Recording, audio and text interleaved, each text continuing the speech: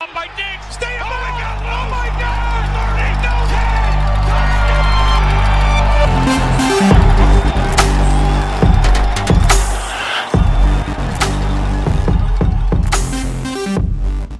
30. Ladies and gentlemen, boys and girls, welcome to the All 32 podcast.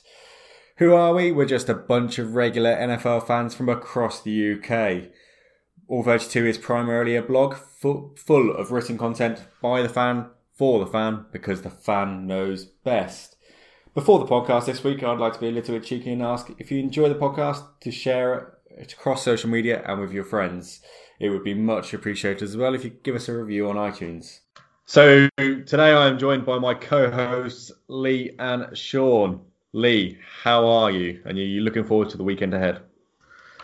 I am well, and definitely looking forward to the weekend ahead. This is such a great Sunday night of football every year, and then we've got that sort of lull of 2 weeks before the Super Bowl. We're definitely looking forward to this weekend.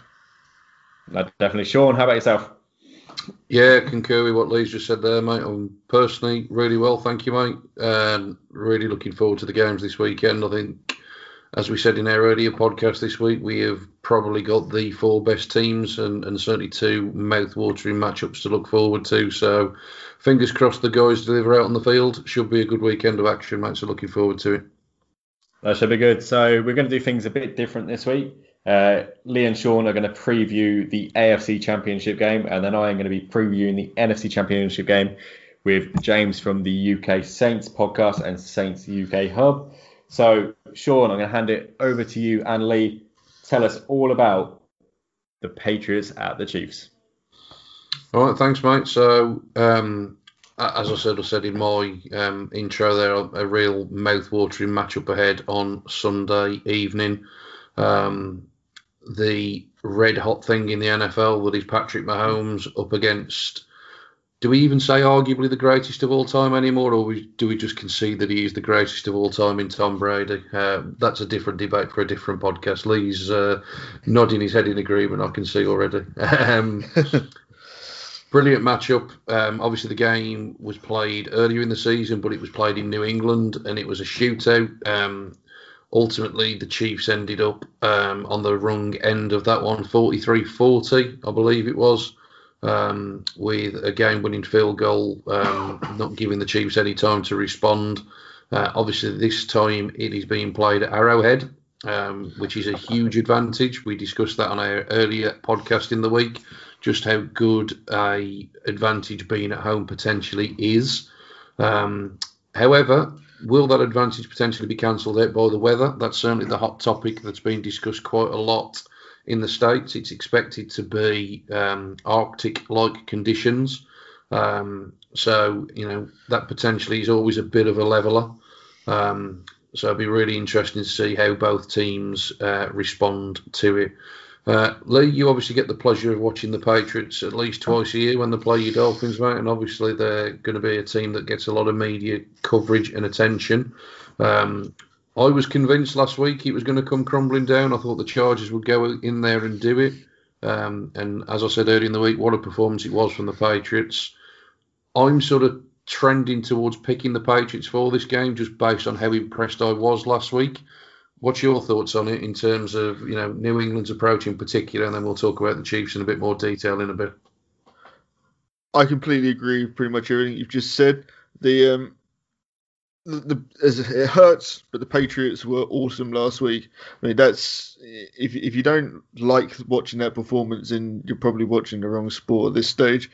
No one game plans with a week off quite like Bill Belichick. That's why their Super Bowl performances are, for the most part, superb. That's why when they play after the bye week, they are superb. And they have the ability to morph into whatever you don't want to see coming into your building. And I think I am going to pick the Patriots in this game. But their Achilles heel, and you mentioned it in your article earlier in the week, is their road, is them playing on the road, especially in the playoffs. And Kansas City is a horrible place to go. The last time the Patriots didn't have home field advantage throughout the playoffs. They got knocked out at this stage by the Denver Broncos, who went on to win the Super Bowl. So I think that's where Kansas City have the advantage and need to make it pay. The only problem is it's also cold in New England, so it's not as big an advantage as last week when the indoor playing Colts came to town. No, I completely agree, mate. And just for, again, new people into the game, the last time the Patriots won the AFC total game on the road was all the way back in 2005. So that just goes to show how much of an advantage the Chiefs have got of being at home. One thing that is certainly in the Patriots' favour this week is the experience factor. Obviously, Tom Brady himself has been to countless of these games now. The Patriots have won, is it 8 in a row now? This is the 8th championship game in a row. Obviously, Bill Belichick's been here and done that. We'll start to have a little look at the Chiefs roster. They've obviously got some fabulous talent on there. Tyreek Hill, Travis Kelce. We've obviously talked about Patrick Mahomes on the offensive side of the ball. Got some good pass rush last week as well in the win over the Colts. Dee Ford, Chris Jones had big games. But for all of those Chiefs I've mentioned, it's their first playoff game. So how much of a factor do you think that will be, Lee, in terms of the inexperience at this stage of the season? I think Bill Belichick is absolutely watering at the mouth for this. This is where he excels, is taking on players playing for their first time, whether it be rookie QBs in the season, first-time head coaches. He tends to take these players to town because he can morph that New England team into whatever they need to be. If they need to go in there and run the ball, they will do it, and they'll do it successfully, like we saw at the weekend, especially in the first half. And if they need to go in there and pass the ball all over the field, they're going to do that too. So that makes it very difficult to scheme to play against them, especially when I think a team like Kansas City, we know how they need to play. Patrick Mahomes needs to play his best football for them to advance, whereas I think New England will know after the first quarter what sort of game they intend to play, but they're the masters of morphing into anything they need to be to get the job done. No, absolutely. And I think, I talked about the earlier matchup in the season being a bit of a shootout. Obviously, I've alluded to the conditions being different. One thing that Belichick and the Patriots always get credit for is taking away the opposition's best strength offensively. And obviously, you talk there about how offensively the Patriots don't necessarily have a style. They can do whatever they need to. We saw them run the ball very successfully last week, but we obviously know that Brady can spread the ball around if he needs to. Just in terms of that defensive scheme, though, which part of this Chiefs offense do you try and shut down? Damian Williams has come in. Obviously, he was with your Dolphins last year and has done a good job, I would say, over the last few weeks in relief of. I'm not saying relief, obviously, the situation with Kareem Hunt, where obviously the Chiefs now have moved on at running back. Williams seems to have been playing well. Kelce is obviously a beast underneath, and if the Patriots play too much zone, you would think he'd have success. And obviously Tyreek Hill essentially means that you've got to keep two safeties back deep because he's certainly the quickest player, I would say, in the NFL, certainly to my naked eye. So Which sort of those weapons to the Chiefs do you think has the biggest day if they are to go on and win this game, Lee? I think if they go on to win this game, I think it really does solely rest on the shoulders of Patrick Mahomes, because I think if they decide to take Tyreek Hill away, he needs to abuse Kelce and throw it to him as often as possible. He needs to use whichever best player is left over, and if that's Damian Williams, so be it, because he can run the ball. We saw that last week. He's also great catching the ball out of the backfield. He is quite dynamic in that. He may not be the big flashy name, but he's the sort of guy who will keep these drives alive, and I think that's super important in a game like this. And I think that you may see a case where New England play that sort of defense where everyone's wandering around at the line of scrimmage and they try and confuse Mahomes by not making the reads easy. They're going to want him to go through full progressions before throwing the ball, because I think the easiest way to stop all those other weapons is obviously to stop the quarterback. No, absolutely. I think just final sort of question from me on the game, and then I suppose we can both get into our predictions. I think we both alluded to possibly shading with the Patriots just on that experience factor and the fact that, you bet against them at your peril, but we'll get there in a moment. Just final question from me on the game itself. I've mentioned the conditions being different. And obviously the scoring trend in the league has come down over recent weeks as we've got towards this business end. Do you see this being a high-scoring shootout? Do you see it being a more defensive battle? Will it be a simple case of whoever possesses the ball last, as was the case in the first game? I think it's a really interesting question, actually, and I think we could spend a lot of time talking about it. I believe when teams play each other for a second or third time in the NFL, the game very rarely pans out the same way it did the first time. I think if looking ahead slightly, if we were to end up with a Rams-Chiefs Super Bowl, don't bet on 54-51 again, because that's not going to happen. That's more likely to be a 20-10 game. I think that it happens often in the NFL where you expect these games to repeat themselves, and it just doesn't happen. So I think this will be a lower scoring affair. I think defenses will come to play, especially for New England. It's the Chiefs defense that worries me in the game. Yeah, I think that the Chiefs' defence has always been the worry, hasn't it? They've obviously got that high-powered offence, but it is always the worry. I think, like I say, we both alluded to it, mate, but just final word on the game, then get your score prediction. Or bookies, for what it's worth, have got the Chiefs as favourites by a field goal.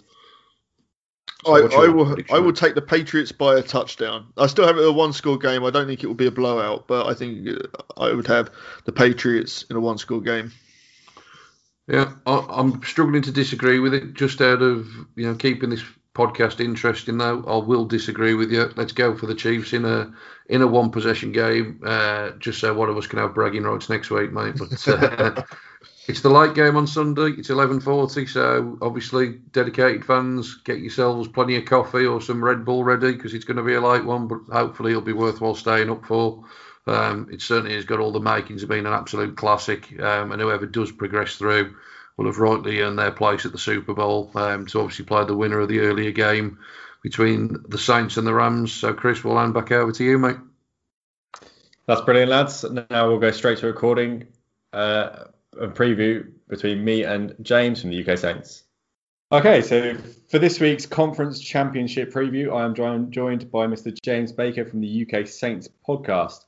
James, the editor of Saints UK Hub, which is also his Twitter handle. Truly a great follow for any Saints fan. James, how are you? And thanks for coming on. I'm very well, thanks, Chris. Very well. Thanks for inviting me on. It's be good to talk some football. It will be. We'll get into the Saints in a bit, but we're going to start with the Rams. Obviously, you'll want the Saints to win. So with the Rams, I guess the true threat will be the combination of Goff and Gurley. I think Goff showed great ability in the playoff game last week to diagnose the defense at the line. But a lot of what the Rams did was really simple. So it was just run the ball down the throat and control the clock. And they played the Cowboys probably at their own game and perfected it.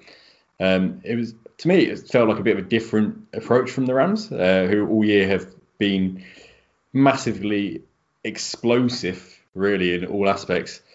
How much does their run game sort of come into a factor this week against the Saints? And do you feel that if they can do what they did against the Cowboys, is that their key to victory?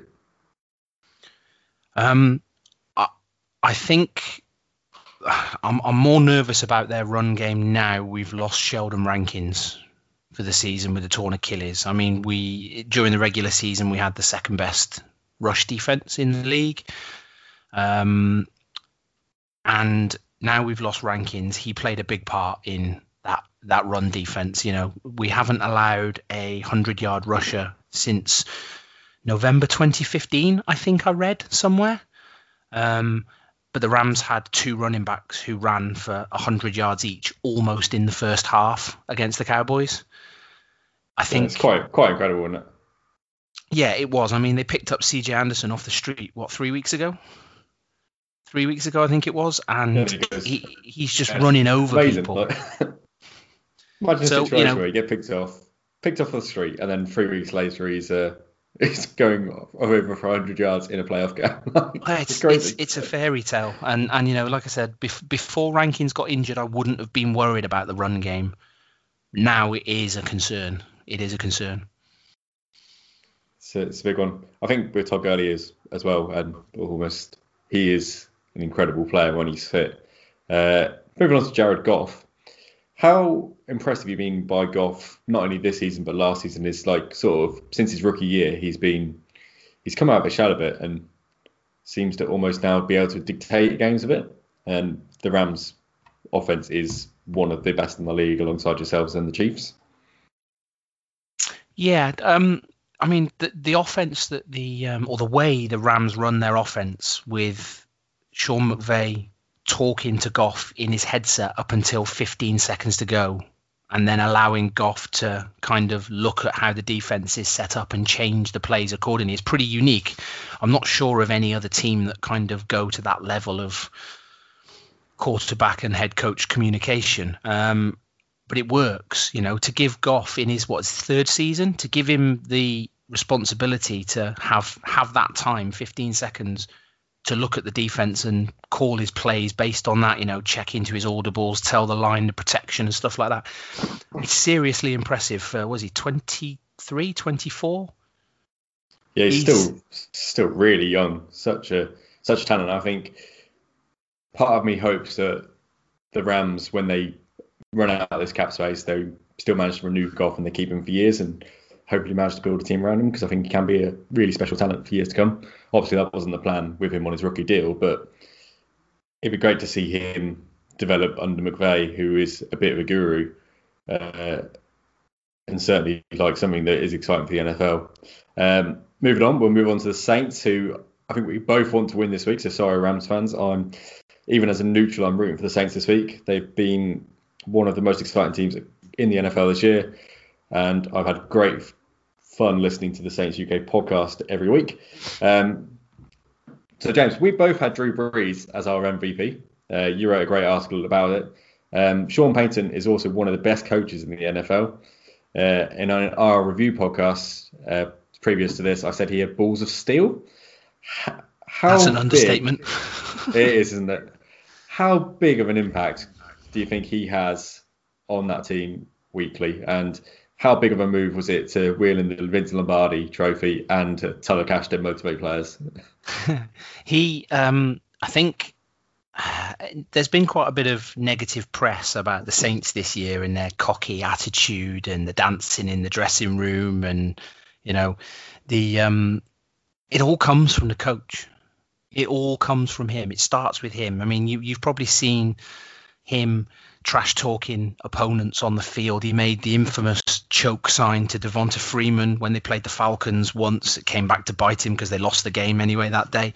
But it all starts with him, and I think he really does kind of lead that. I mean, you lead the locker room. You see other teams. Bill Belichick, he is a genius. One of the probably go down as the best coach of all time. Not very many people like him, but he's not cocky and arrogant and won't be trash talking the opposition players. Whereas Peyton, I think, feeds off that, and I think the team feed off it as well, because we're quite a young team. And they almost galvanize energy from it, don't they? Yeah. They almost like play to his attitude, and they take it onto the field. I mean, that defense this year has been highly impressive, and it almost mirrors him and his attitude. Like from what I've seen anyway. So do the Saints win this week? And what would your score prediction be?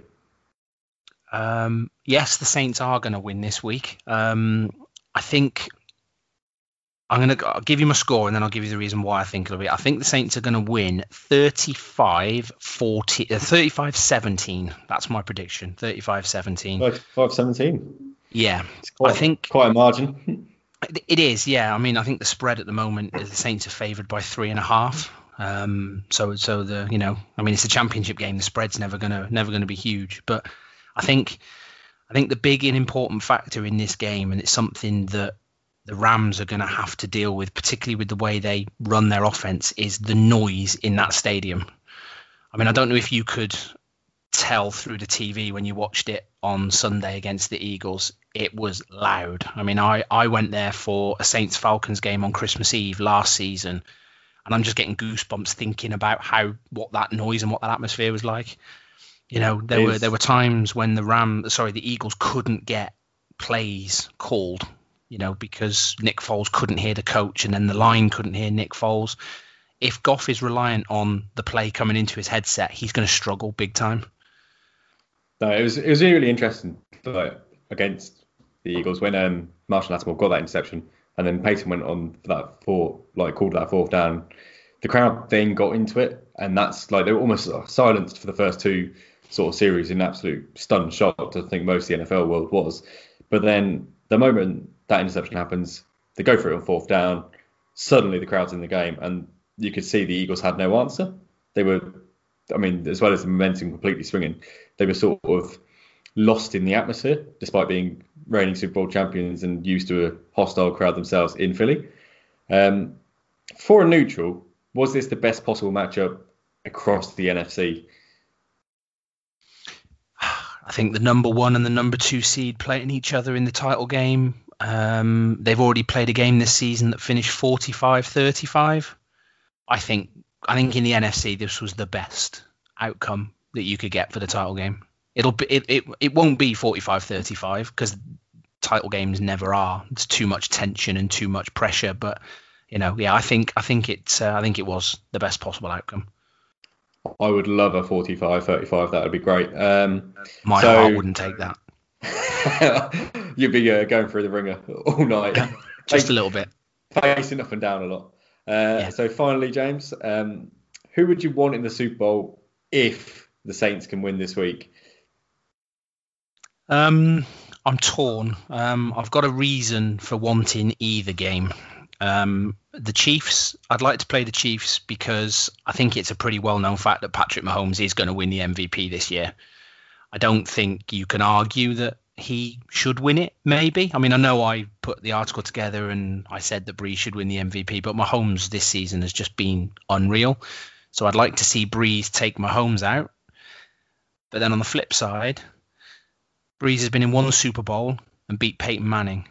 If he can get to another Super Bowl and beat Tom Brady, that's a hell of a resume to have in Super Bowls. That would almost cement his place in the Hall of Fame, in my opinion. He should already go in there, but that would cement it. It brings him into the conversation for one of the to put him in the top 5 quarterbacks of all time. I probably would say he's there anyway, but that would cement him in the top 5 quarterbacks of all time. No, definitely. And he's had some 14s as well. Yes. Okay. Yeah. He took 7 and he took teams that should have finished 3-13 to 7-9 3 years in a row. Nice. Highly impressive. James, thank you very much for your time. It's been an absolute pleasure. You can hear more from James on the Saints UK podcast, which I believe you're recording shortly. So that'll be recording later on. A great listen. No, brilliant. Thank you very much. Thanks, James. Cheers. Thanks Chris. Have a good day. Cheers. So a little bit different here now at All 32. Instead of doing our normal article review, we've decided we're going to take and answer a lot of questions from our brilliant listeners. We've got 7 total questions to answer. A few of them are overlapping. The first question, and these aren't in any chronological order, just in the way I have listed them. The first question, Vikings showing great intent with the coaching hires and the latest back office appointments of Gary Kubiak. Is this putting a plaster over a bigger problem, or will he do well? That was from Rob, who is a massive Vikings fan. Rob then says, as a Vikings fan myself, I think this is a positive move for the team. A lot of great experience in there. This is also a great hire. Will mean nothing if you don't strengthen the offensive line, help protect Cousins and help get our run game going. 2 great running backs with Cook and Murray fighting for you every yard they get. So I think this is a really good hire. I think Kubiak coming out of retirement is perfect for the Vikings offense. I think it'll help establish a run game. They certainly do need to strengthen the offensive line, or as Rob has alluded to in his sort of answer to his own question, it will be for nothing. Kubiak is a Super Bowl winning coach, though. Okay, he did that with Peyton Manning and for Wade Phillips' defense, but he still managed to get that team to a Super Bowl and win it all. So he has the know-how, and I think maybe that's one part of the DNA the Vikings are missing at the moment, is a bit of know-how when it comes to the playoffs. And getting there was a problem this year, but I think he can strengthen. Sean, just feedback on that. Yeah, just possibly a bit of a counter argument for me on that one. I almost think it could be a case of too many cooks spoil the broth with this one. I think Kevin Stefanski was touted as a potential head coach. If you believe the reports, he was down to the final two for the Browns job. He's obviously gone back to the Vikings when, again, only rumours, but he could have potentially had other coordinators' jobs. I just wonder how he feels now on the sidelines, thinking, well, I potentially was going to be a head coach, and now I've got somebody else sitting over me who potentially is going to take quite a bit of control on this offence. So that's the only thing for me that's a little bit of a worry. I think, Kubiak's record speaks for itself. He's obviously, as you alluded to there, got a good record. So for him as an individual, I wouldn't have a concern. I just wonder whether there's too many minds almost that are going to be all wanting something slightly differently. What you end up with then is, contrasting views. It strikes me a little bit of this year's Todd Haley and Hugh Jackson, both offensive people that wanted their own thoughts and ideas implemented, and it caused a lot of tension. So it could be a really good hire. I just think there's a bit of a potential red flag to it that it could go the other way.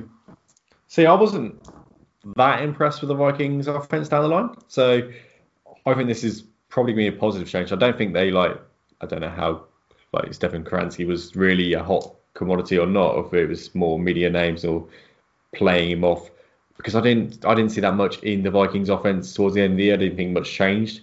So maybe what Rob's alluding to in the offensive line is the core issue. It'd be interesting to see how they address that in the draft and then go forward.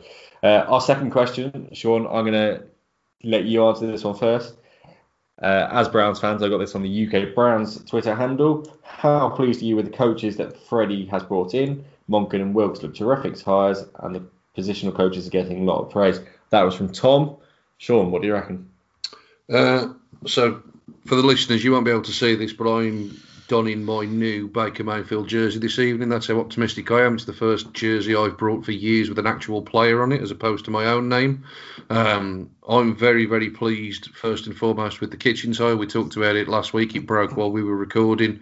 I think he's earned his opportunity, and absolutely fingers crossed for him. I think in terms of the staff that he's put around him, again, couldn't be more excited, if I'm honest. If you look at what potentially was out there, I think Todd Monken, Murph, hit me up on Twitter, mate. I'm really interested to find out a bit more about him. Certainly from a statistical point of view, very, very exciting. One thing that the Bucs didn't struggle with last year was moving the football.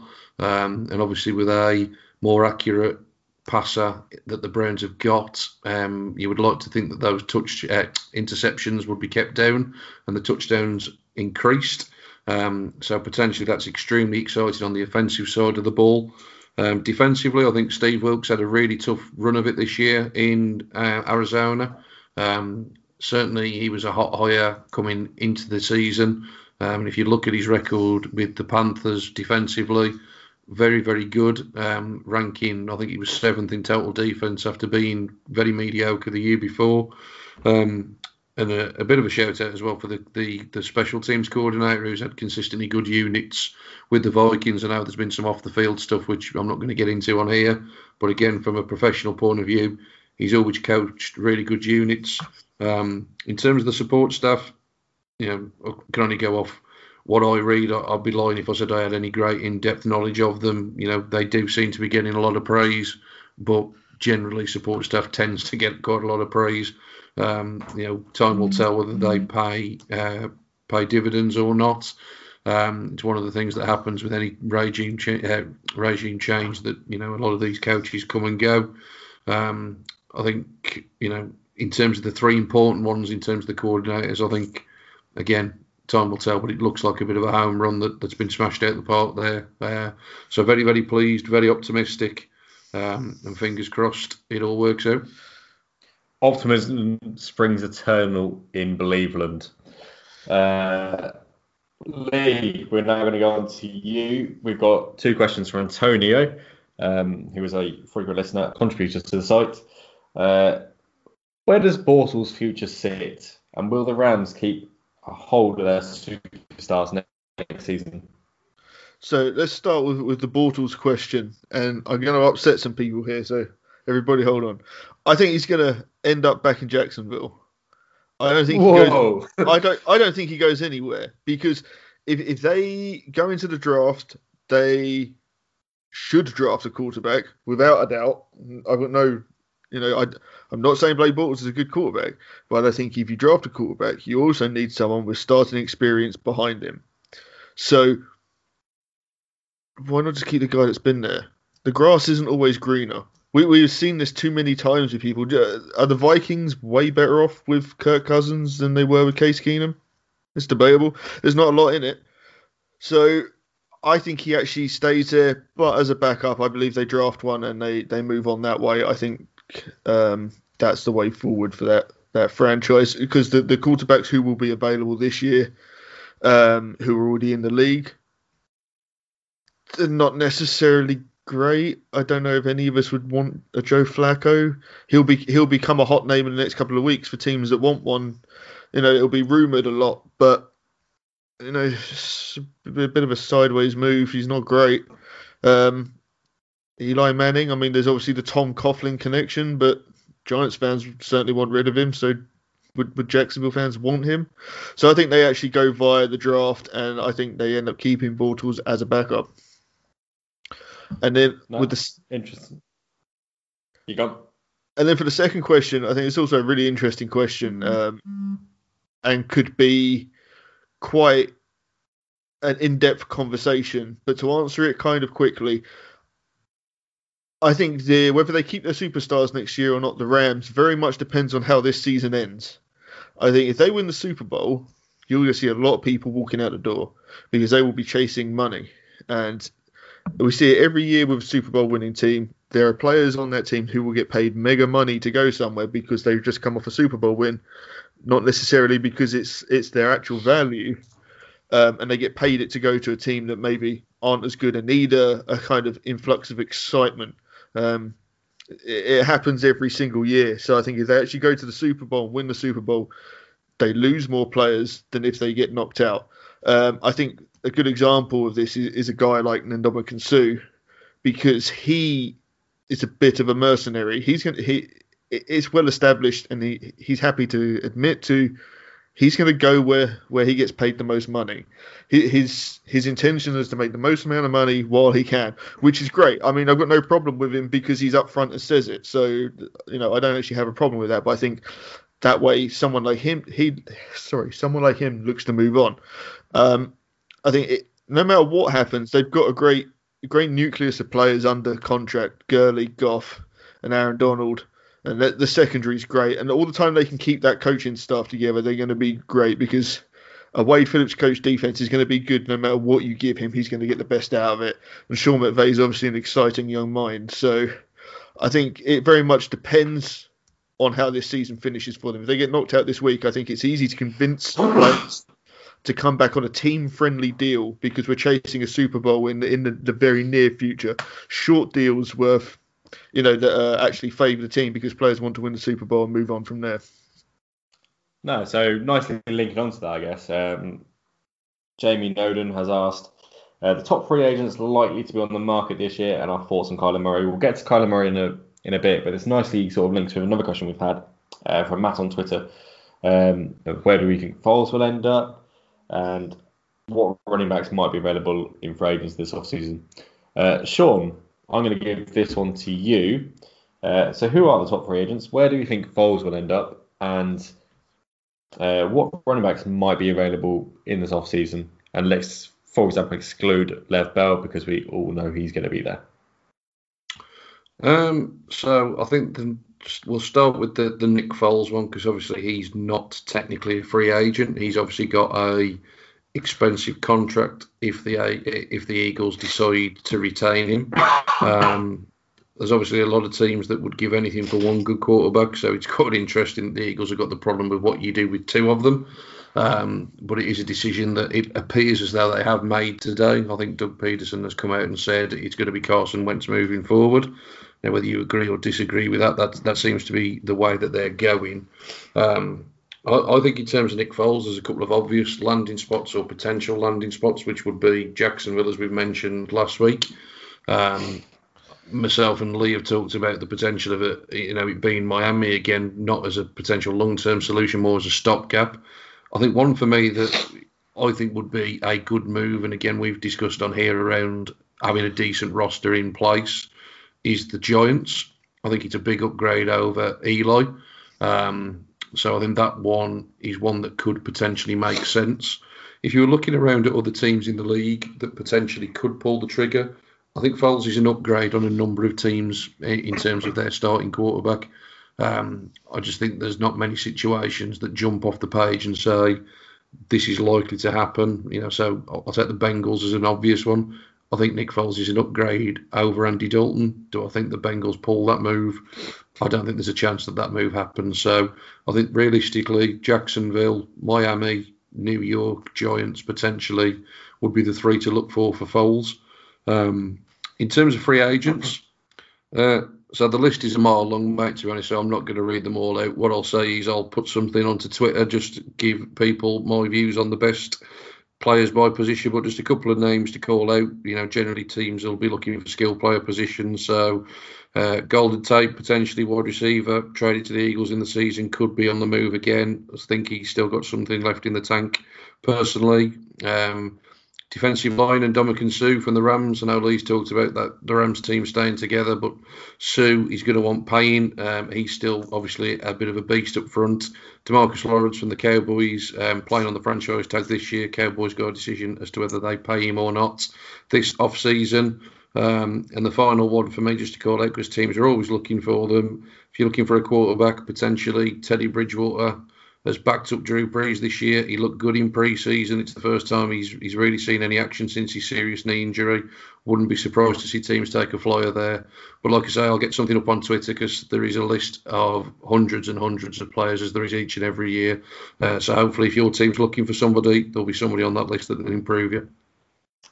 Useful. I mean, you missed out punters, but we'll let you off this time. Punters are people too. I'll put it on Twitter, man. Don't you worry. So, quick thoughts on Kyler Murray. Lee, I know you're a fellow watcher of the college game. How would you summarise Kyler Murray's draft stock in a few words? I think it's super interesting. I think he is a super hot prospect. People want him. People want him to be in the NFL. And I think there will be a number of teams who are very wary of the indecision that surrounds him, and is he fully committed to football? Because it's everything at the moment seems to just be solely evolving around the money, and that's not worked out well for teams in the past. No, a greedy quarterback isn't what anybody wants. You want a man who puts things first. Just on his general play, I think he was highly impressive. I mean, that Oklahoma system's obviously very quarterback friendly. Can't quite throw as far as Baker Mayfield, and I think that showed in that system, but his decision making was highly impressive throughout the year, and a worthy second or third round pick in my opinion. I think he'll probably go in the first though. Quarterback need team will pull the trigger. We're going to quick answer to this next question. This is to all three of us. This is also from Matt on Twitter. Who do you think are the best out of the new coaches across the league? So I'm going to go first. I'm going to go with Bruce Arians from the Bucks. Lee, who do you reckon? Bruce Arians from the Bucks, no doubt. Sean? Freddie Kitchens. Yes, Sean. Cooking. Right, now we're going to move on to our final question, and this is from a new fan to the NFL. So Matt, thank you very much for your questions. So Lee, I'm going to let you take the first of these.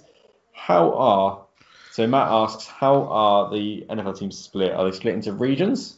So the conferences and the divisions. So no, they're not split into regions, and I would love to say I fully understand how they're split, but I don't. So yeah, history is defined a lot of them. Generally, you'll get teams that are fairly close geographically, but not all the time. So I guess one example is the AFC East. You have a team from Boston in the northeast, Miami in the southeast. The New York Jets are in that division. That's another northeast team, and the Buffalo Bills are also could be argued to be in the northeast. of the country, on near or not far off the coastline. So Miami's a bit of a red herring in that division, but generally they tend to try and be getting close together. I guess another division to look at would be the NFC North, where all 4 teams are sort of Midwest but North America teams. So all 4 are within a few hours driving of each other. So they do try and group them where they can. There's always a few anomalies to that. The next question, which I thought was quite a good one, and I guess is a noticeable difference on TV broadcasts, is do away fans travel? Sean, do you want to take this one? Yeah, so I think some fan bases, same with English football, some fan bases will travel more than others. Obviously, the teams that travel to LA, you've probably heard the Cowboys fans in LA quite loud this weekend. Obviously, LA is a big market for travelling fans. It really does depend on the market that the team is travelling to be fair. So, like you said, some of those Midwest teams, you're not going to get a lot of people travelling over there because you would only be going over there for the football game, for argument's sake. One thing that is always, I think, a real testament to the fan base is when the international games happen. You do get a lot of fans that make the journey over the pond and come and experience the game in London. So there are some real passionate fans there. We talked earlier in the week around home field advantage. It is a big advantage because obviously America, probably 50, 60, 70 times bigger than the UK. So naturally, it is more difficult for fans to travel around. But simple answer is yes, fans do. It is a massive, massive market out there. Lou? I think it's interesting, especially where the games are being played. As a fan who's been to Miami numerous times, I'm sure as a lot of people know, a lot of Americans don't actually travel outside the continental US. So for a lot of Miami home games, you get people who are having their holiday for the year. They'll go and stay in Miami for the week and see the game. So it creates quite an interesting atmosphere. I know they've done some things to try and make it a more home-friendly ground, but there's a lot of things to do, and they struggle to get people to come in early. So you do see some very lopsided crowds in Miami, certainly. That's interesting. It kind of nicely, I guess, links onto our final question talking about crowds. So also from Matt, who is our new fan to the NFL. How are the international games dealt with from a season ticket point of view? So like if your team goes abroad, how is that dealt with? So just hearing this from a Browns point of view, last year season ticket holders were offered reduced flights in terms of cost and a free tickets to the game. So the NFL did all it could to sort of project a positive image and invite fans to come over. And I know a lot of fans from America do. I think that day 30,000 for the Vikings and Browns was the quoted number of Americans in the stadium. I don't know how other teams approach it or if it's just an NFL policy, Lee. I know when the few times Miami have been over that, again, the fans get a reduced rate on their season ticket. They pay for, obviously, one game less. And then they have a certain number of tickets set aside where they're able to purchase those as a package where it includes flights and whatever hotel stay.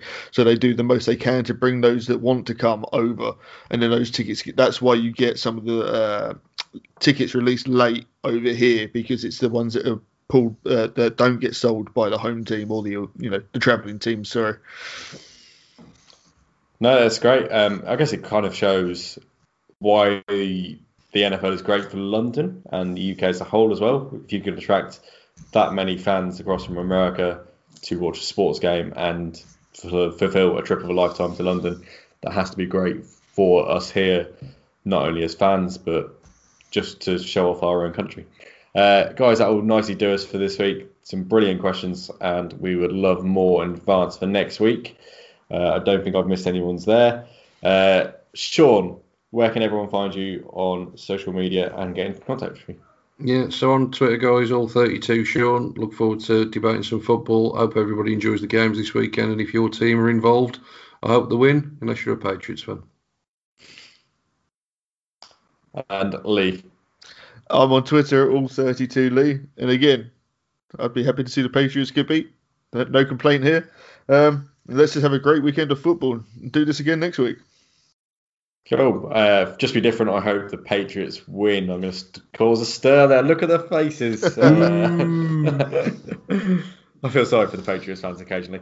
You can follow myself on All32 Chris or on the All32 UK handle, which is the main one from the site and where all of our articles and podcasts are posted. A great note actually on articles. It'd be great to have more fans submit articles on their favourite teams or their favourite subjects, especially as we reach the off season. It'd be great to get a few season reviews. Thank you for listening to the podcast.